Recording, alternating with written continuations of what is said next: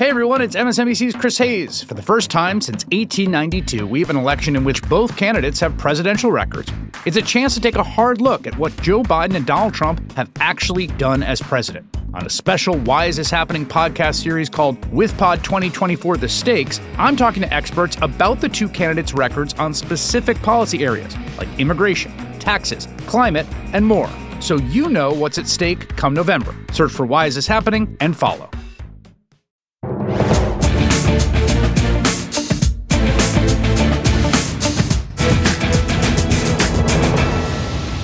Good evening, everyone. We begin the readout tonight with a shooting spree in Atlanta that left 8 people dead, including 6 Asian women.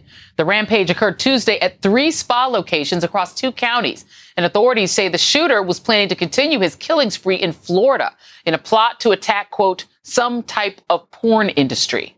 The lone suspect, Robert Aaron Long, was arrested after a brief manhunt. There's his mugshot. He's charged with 8 counts of murder and 1 count of aggravated assault. The shooter told investigators, according to an Atlanta sheriff who spoke at a press conference earlier today, that the attacks were not racially motivated. And of course, it is fair to ask whether we have any reason to believe or take on its face anything that an accused spree killer says. But that's what authorities are telling us as of today. So for now, that is the official word. What we can't deny, however, is that the shootings come during a time of increasing attacks, some of them deadly, against the Asian American and Pacific Islander communities. Something we've reported on extensively on this show, and something both President Biden and Vice President Kamala Harris, herself a member of the Asian American Pacific Islander community, underscored today. Whatever the motivation here, I know that Asian Americans are very concerned because, as you know, I've been speaking about the brutality against Asian Americans for the last couple months, and I think it is very, very troublesome. It is tragic. Our country, the president and I and all of us, we grieve for the loss. We're not yet clear about the motive. But I do want to say to our Asian American community that we stand with you and understand how this has frightened and shocked and outraged. According to data by Stop AAPI Hate, there have been nearly 3,800 anti-Asian hate incidents in just the last year. 68% of those attacks, more than 2/3, were against women.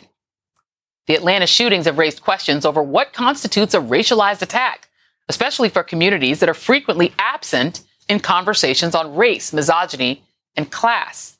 Authorities say the shooter claimed to have a sexual addiction and saw these spa businesses as a temptation that he needed to eliminate, culminating in Asian lives violently and brutally stolen. A crime that one Georgia County official, frankly shockingly, characterized as the gunman having a, quote, very bad day. Joining me now is NBC News correspondent Blaine Alexander in Atlanta. Blaine, what's the latest you can give us?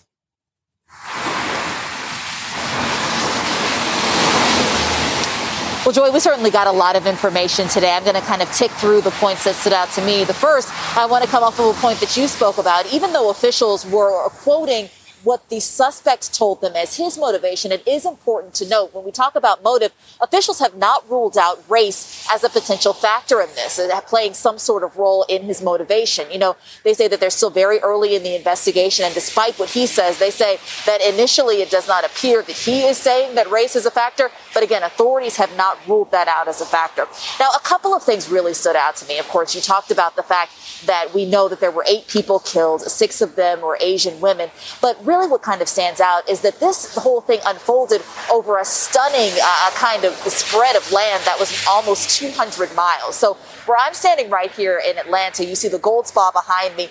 This is one, and just here where I'm standing, only a few feet away, are 2 of the locations that were targeted yesterday. Those are right here in the city of Atlanta, but the spree actually started about 45 minutes to the north. That's where the first shots rang out. That's where the first call came, and that's where 4 people were killed. And then it was several hours later when, you know, the suspect was apprehended. That was about 2 hours to the south of where I'm standing. So this man covered a lot of ground before he was ultimately picked up by authorities. Another thing that I do want to point out, though, is it's rather chilling. He told officials when he was apprehended and ultimately interrogated that he was headed down to Florida, by his own admission, to continue his spree, that he was going to do some more shooting down there. And so certainly the fact that he was apprehended rather quickly ultimately likely saved some lives. Now, a couple of things I do want to point out. You spoke about what officials are saying is his motive, and he had some sort of sexual addiction. We talk about that. I think it's very important also to add the context of, in that same news conference, we heard from Atlanta Mayor Keisha Lance Bottoms, somebody who's very familiar to our audience, and she was asked about that, and she spoke specifically to the two spas here in Atlanta, and she said that as far as she knows and as far as Atlanta police know, these are operating as legal businesses. They're legally operating businesses. They haven't had any sort of calls or any sort of complaints about them, and they're not on APD's radar. So I do think that that's very important to point out. And then finally, Joy, you mentioned those stats from Stop AAPI Hate about the number of hate crimes happening. It's something that we've seen mirrored here in the state of Georgia. In fact, that same group put out data when it comes specifically to Georgia. We've seen more than 30 of such incidents here in the state, the majority of them targeted toward women, the majority of them verbal assaults. But again, we know that Georgia is an increasingly diverse state. We saw that, of course, in 2020.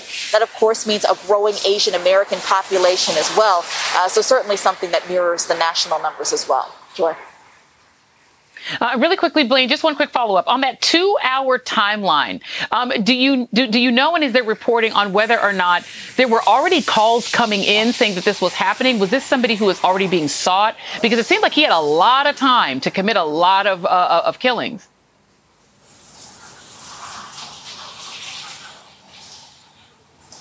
A very good point. So what we know is that the 3 shootings happened in less than an hour. So the 45 minutes to the north, officials say that he committed that crime and then sped down here, down to Atlanta. So while officials were still working on that crime up there, they were getting calls for these 2 things right here. What happened and what allowed him to essentially be apprehended a couple of hours after that is that there seemed to be a lot of surveillance images. People up in the first shooting location, Cherokee County, were able to put out surveillance pictures, and officials say that it was actually his own family members who recognized the suspect, called authorities and said, hey, we know who that is and we want to help you bring him in. So his family members actually saw him, recognized him, and worked with police to get him in custody, Joy. Yeah, thank you very much, Blaine Alexander. Great. And I really appreciate your reporting. Thank you. And joining me now is Connie Won, co-founder of AAPI Women Lead, an attorney, and MSNBC legal contributor, Katie Phang. And Katie, I want to start with you because I had my Howard University class today, and they're young journalists in the making. And the question I think everybody was asking, and that I think a lot of people are asking, just viewers as well, is on this subject of sort of already seeming to dismiss the idea that this was a hate crime and taking the word of the alleged shooter for it, that it was not racially motivated. That bothers a lot of people. It doesn't seem to make sense. Can you just define for us in legal terms? Hate crime is a legal term. It's an enhancement on a crime, right? But is that something that the sheriffs should be speaking about before the full investigation is done?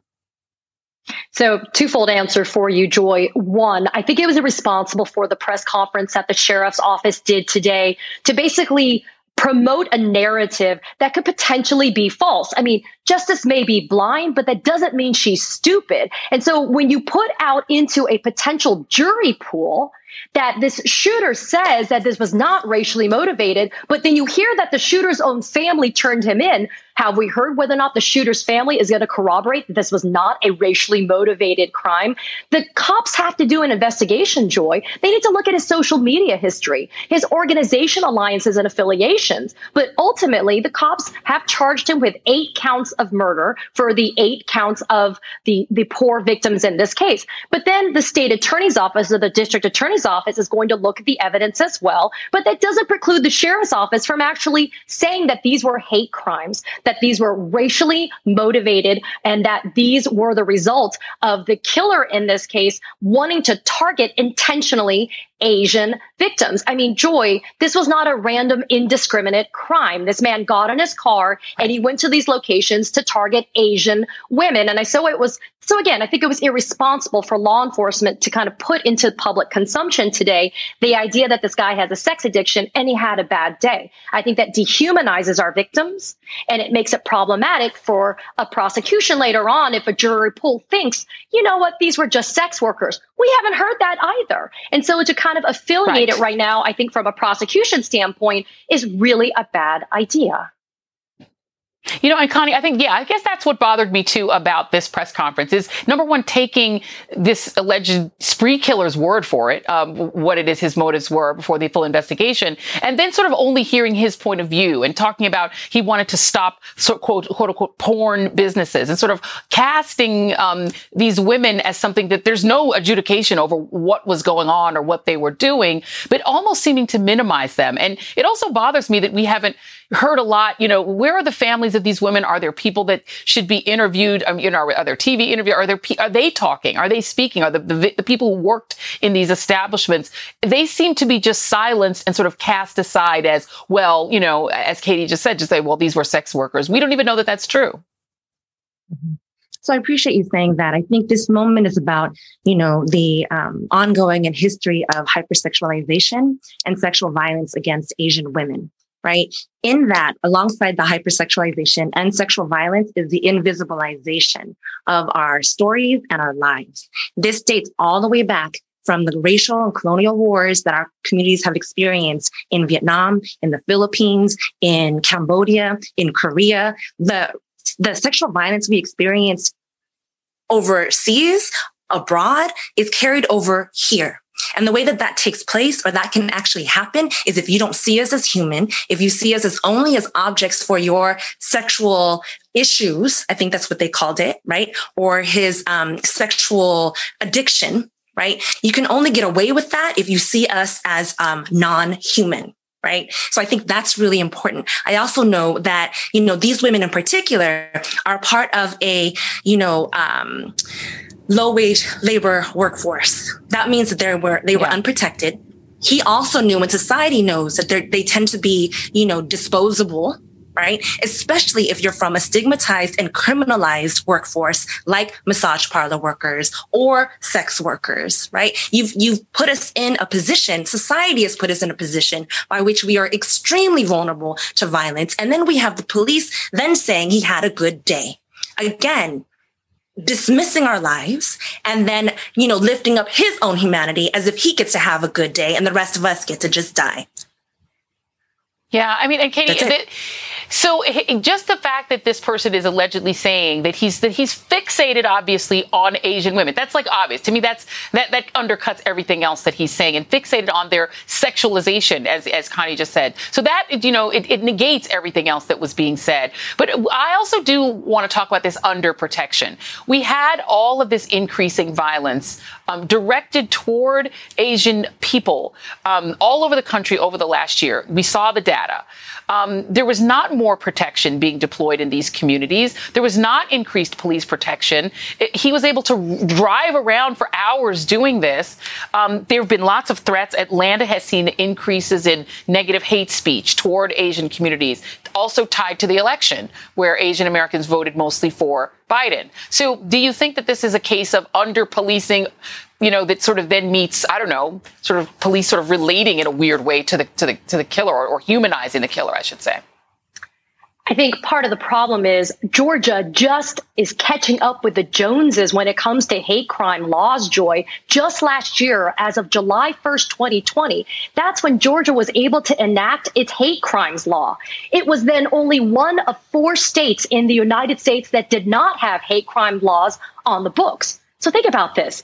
The last hate crime law was found to be unconstitutional in 2004. So you now have a hate crimes law that's on the books. And if you look at the fact that the shooter is saying that he was targeting these particular women, then you basically meet the hate crime law statutory definition. When you target a victim for their race, their gender, their religion, their sexual orientation. Now, in Georgia, these are enhancements on the crimes. And so we'll look forward to see what the criminal investigation turns out to tell us. Stay up to date on the biggest issues of the day with the MSNBC Daily newsletter. Each morning, you'll get analysis by experts you trust, video highlights from your favorite shows. 2024 is now truly the most important election in the history of our country. Previews of our podcasts and documentaries, plus written perspectives from the newsmakers themselves, all sent directly to your inbox each morning. Get the best of MSNBC all in one place. Sign up for MSNBC Daily at msnbc.com. It's Monday night. It's Monday, everyone. Happy to have you here on this Monday night. Lots of news to get to tonight. Make more of your Mondays on MSNBC with Jen Psaki and Rachel Maddow back to back. If you were talking to a voter, what would you say to them about why this case matters to them? Was this the kind of proceeding you would expect in a typical New York DA's case, or does this really feel different? Inside with Jen Psaki at 8 p.m. Eastern, followed by The Rachel Maddow Show at 9, Mondays on MSNBC. Monday night. Yeah. I wish we had more time. We have run out of time. So we're going to have both of you come back. Connie One and Katie Phang, thank you both very much. We'll have you back because this topic obviously is not going anywhere. And up next on the readout, the Biden administration's challenge at the border with a growing surge of migrants and an opposition party only interested in demagoguery. The situation is undoubtedly difficult. We are working around the clock to manage it. We will also not waver in our values and our principles as a nation. Julian Castro joins me on what President Biden needs to do next. Plus, the new Secretary of Housing and Urban Development, Marcia Fudge, is here for her first interview since taking over a department ravaged by the previous administration. The readout continues after this.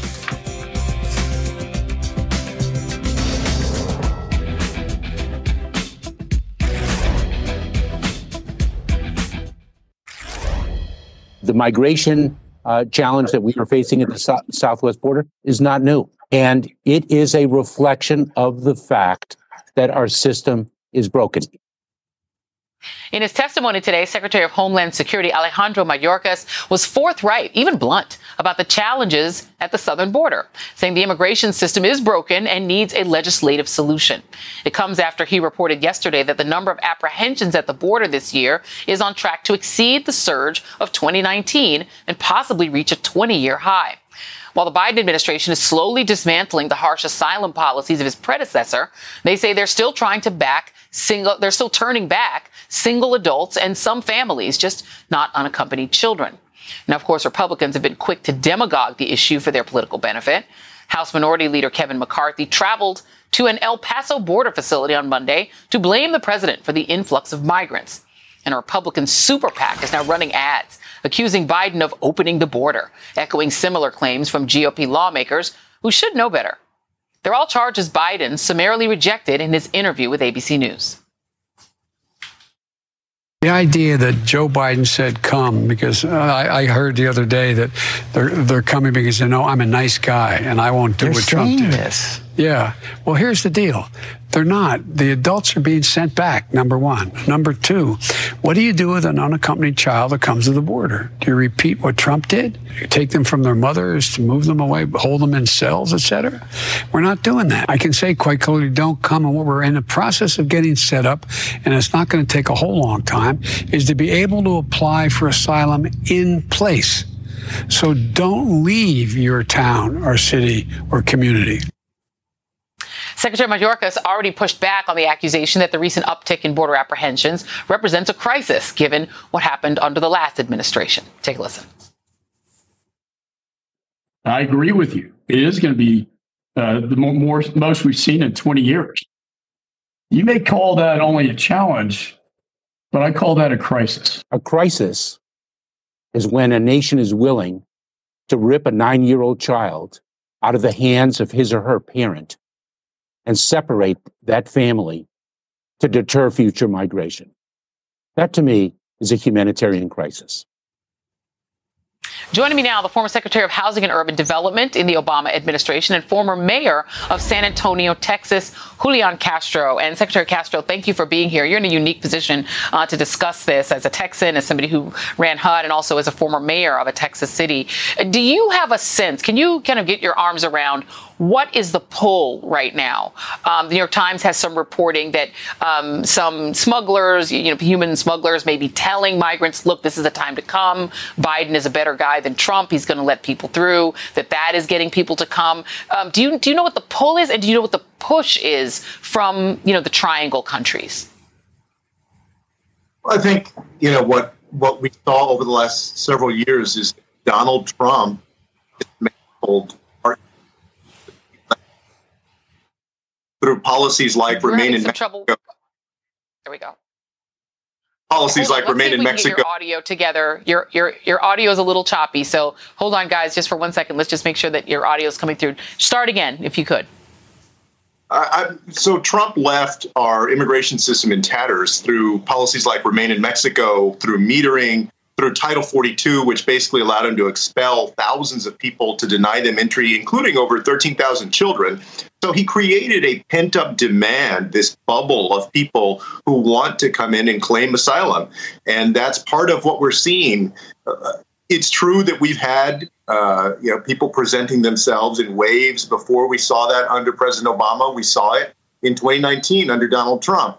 But Trump weakened our ability to handle these situations. And so basically, Joe Biden is left to pick up the pieces of a human rights catastrophe that Donald Trump left at our doorstep. Now, the difference between the Trump administration and the Biden administration when it comes to immigration is that with Joe Biden, you have someone who is competent. You have an administration that is actually taking the steps necessary to solve this challenge. You heard Secretary Mayorkas, but among other things, they've increased the interagency cooperation. They have cut through a lot of the red tape to actually get these children who are unaccompanied into acceptable housing facilities, and then more quickly get them to host families so that they're with their sponsor host families in the country instead of in one of these facilities. They also have done the compassionate thing, which is not to say no, not to reject an 8-year-old child or a 10-year-old child when they present themselves at the border unaccompanied.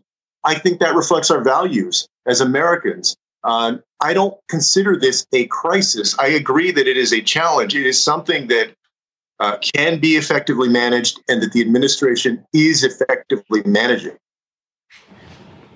Well, you know, what of course the right does, they're sort of back in their kind of default mode, which is to portray these people as, potentially terrorists. You heard Lindsey Graham basically say these children are going to grow up to be terrorists, to do the brown scare, to say that Democrats just want to add more brown people because they know if they become citizens, they'll vote for Democrats. Like all of the things that they use to gin up their base of mainly white working class Americans who, fear that their jobs are all going to be taken by these people. They're doing what they normally do. I want to play just a little bit of a Fox News reporter asking Jen Psaki some questions. Take a listen. Is there a limit or a cap to the number of unaccompanied minors that are going to be allowed into the U.S.? A limit or a cap? Should we send some kids who are 10 back at a certain point? Is that what you're asking me? I'm not setting the policy here. I'm just asking you what the Biden administration's policy is. Our policy continues to be we're not going to send a 10-year-old back across the border. That was the policy of the last administration. That's not our policy here. And, there's a poll out today. Reuters has a poll saying 22% of Republicans said in a poll this month they consider immigration to be the most important problem, up from 7%. It's back to the kind of the same thing that, there is a lack of sort of compassion on the other side. It's just a fear that more brown people will come. How can the Biden administration manage that? Because the other side isn't providing a political solution or offering to get on board immigration reform. They're just saying be afraid of these brown people.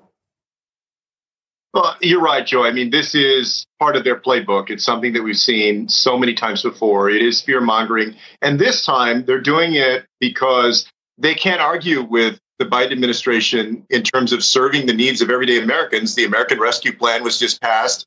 Vaccine distribution is going along very, very well compared to what it was under the Trump administration. People are more confident now in the economy and also that we're going to get this past this pandemic. So what do? They go to a red meat issue for their base, and they try and dehumanize these folks.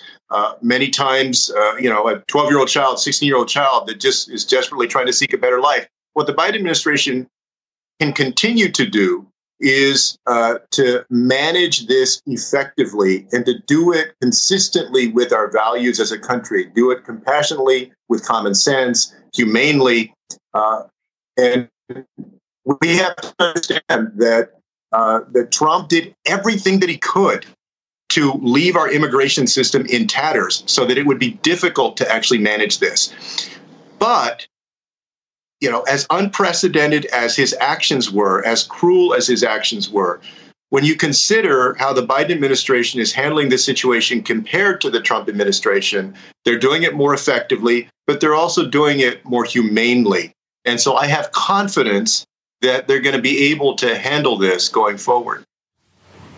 Yeah, I mean, they're not, when a family shows up and you just literally take the child from them as they're screaming and say that's going to deter future people, like that's as cruel as it gets. Very quickly, we're going to have your successor, Marcia Fudge, coming up, who's going to be HUD Secretary. Do you have any advice for her real quick? Any advice for her that she's getting this job that you used to have?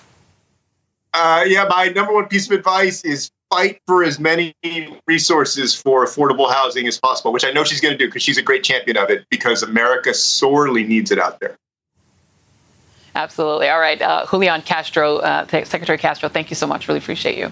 And up next, as I just went ahead and spilled the beans, a ReadOut exclusive, our new Secretary of Housing and Urban Development, Marcia Fudge, is here to talk about turning that department around after 4 years of the Florida man and his cronies trying to tear it all apart. You do not want to miss it. Stay with us.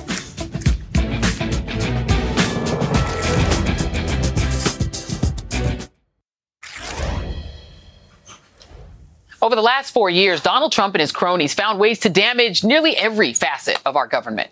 No stone was left unturned, and almost no American was left untrammeled.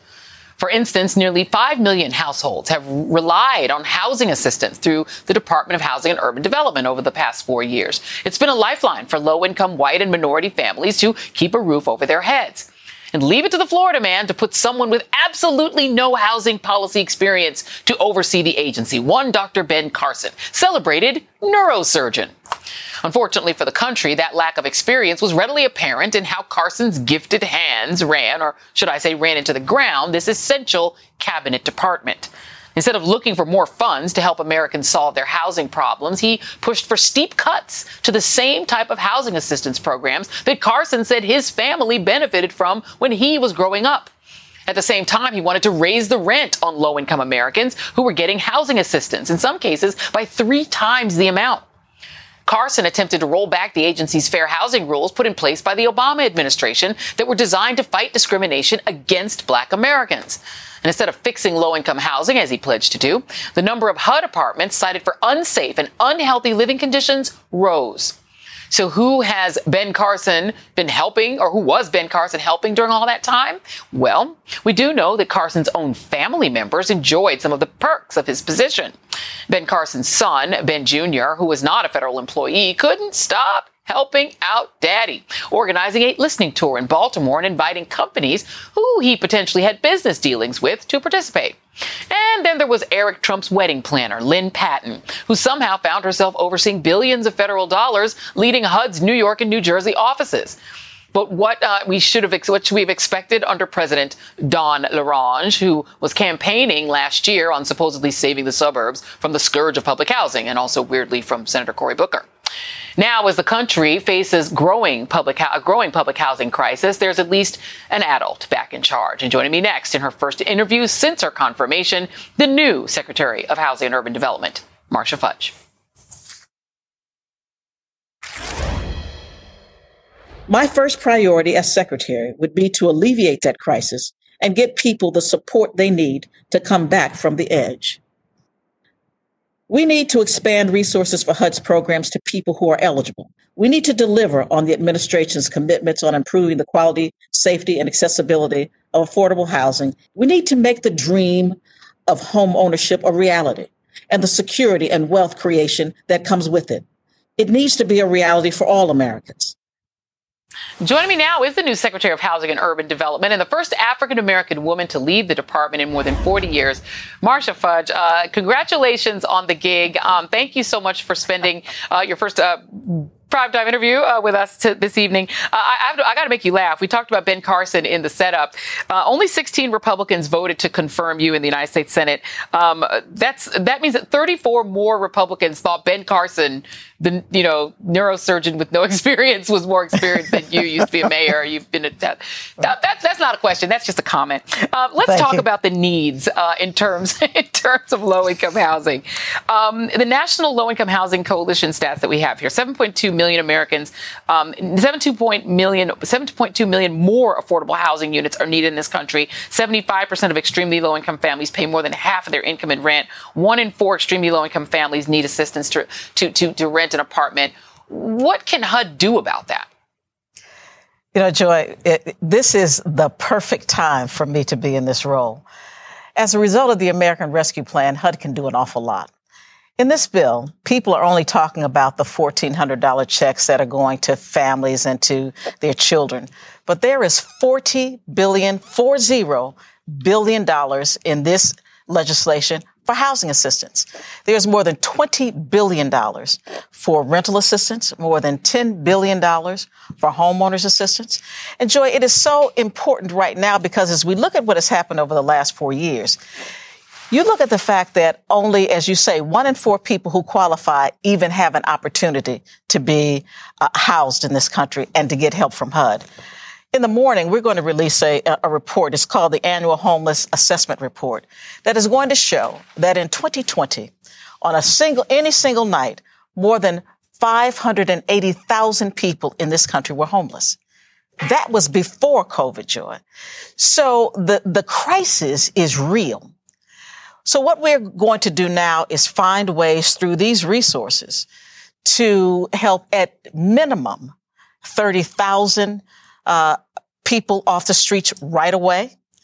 We are going to assist cities and communities to purchase housing for people who are on the street. We're going to assist homeowners in staying in their homes and renters staying in their apartments.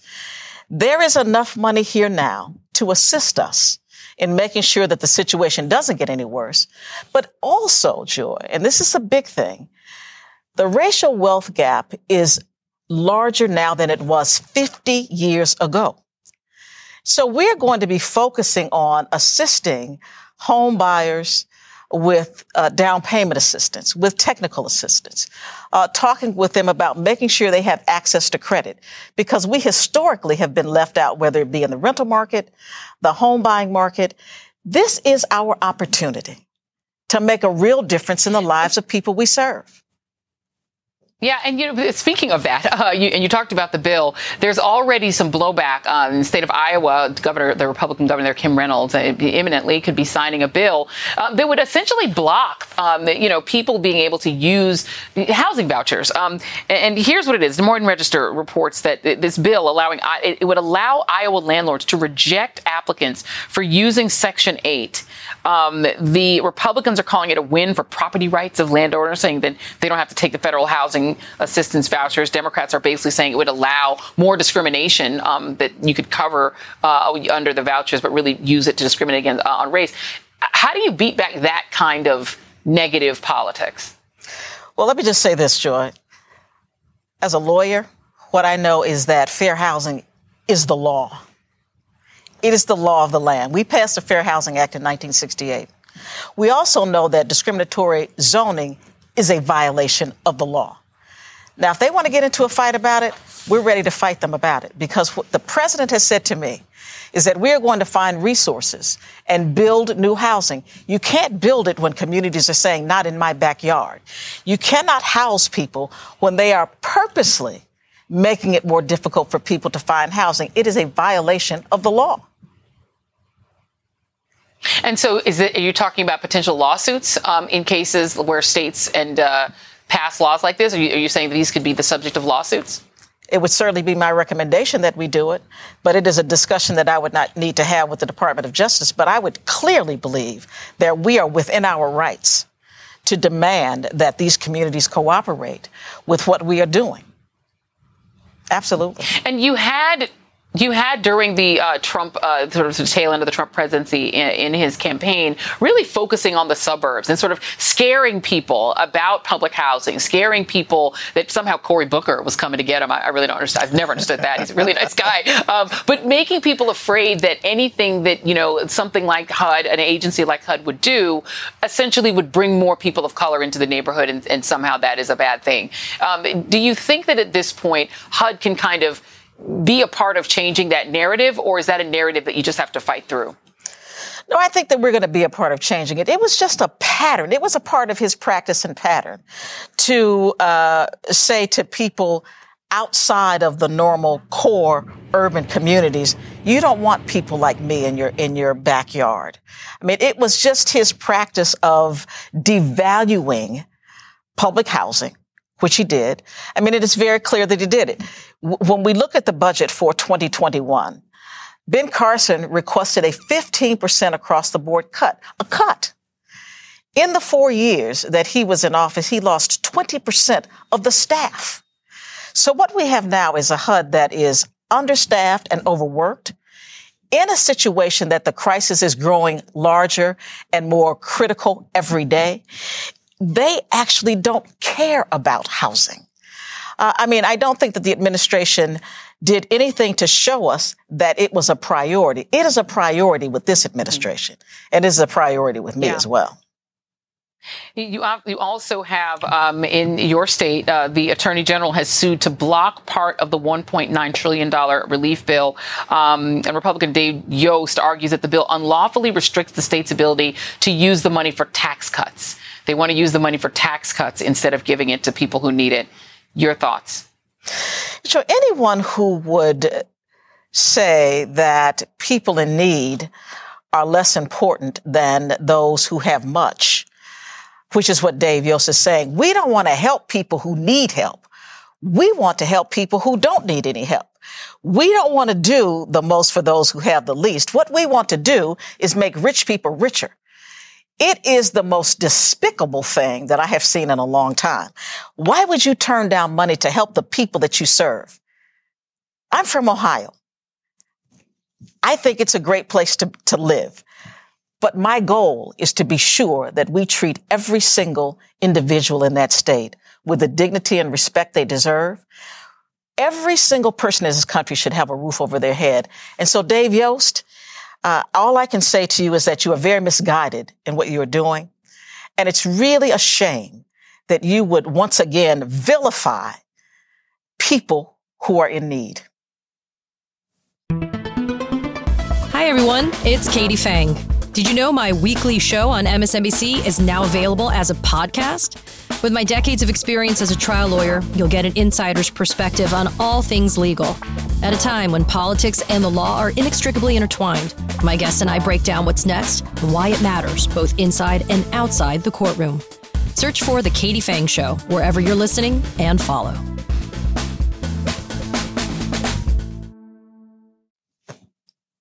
Secretary Marcia Fudge, you can see already the passion for this issue. Good luck to you. And thank you so much for being here this evening. Really appreciate it. Thank you, Joyce. All right. And now, thank you. Cheers. Okay. Well, up next, Republicans are now admitting, oops, they bungled on COVID relief, handing President Biden a major victory in his first few months in office. Okay. Raise your hand if you think they've learned anything from this. Yeah, me neither. We'll be right back.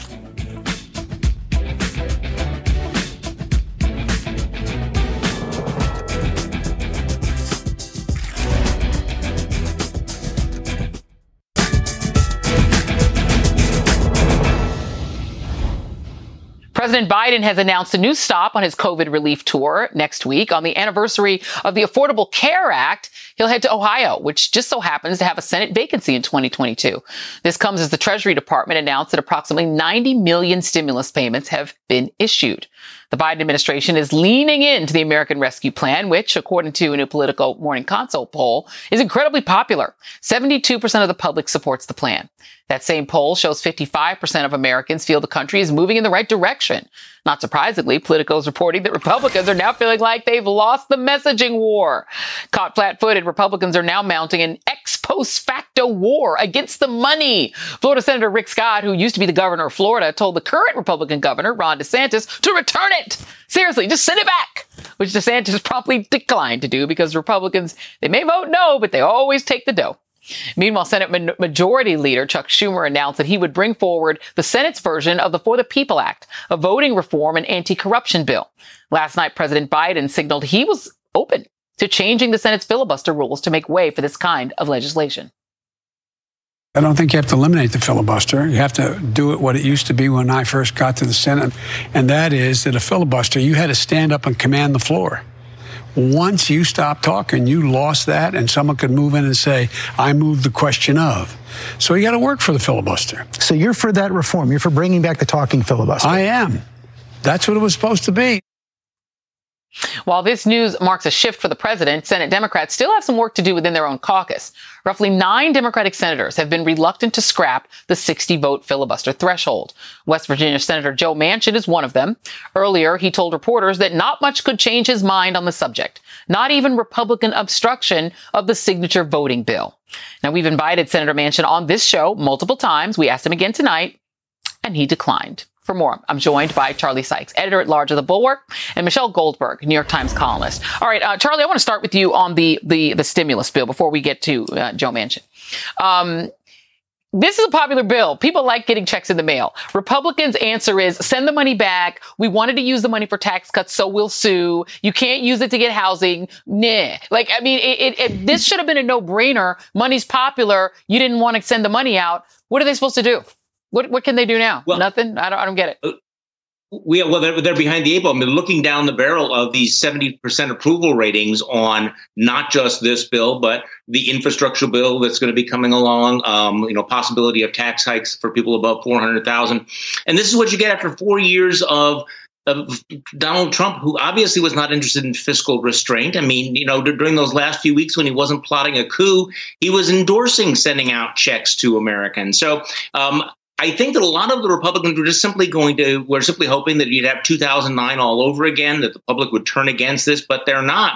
And again, and this is not an original thought, but the tell has been the fact that they are much more interested in the culture war issues than talking about smaller government, fiscal restraint.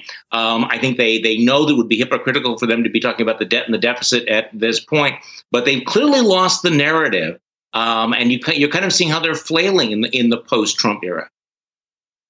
Yeah, their whole slogan should be, look, a brown child. That should just be it. That's all that they should put on.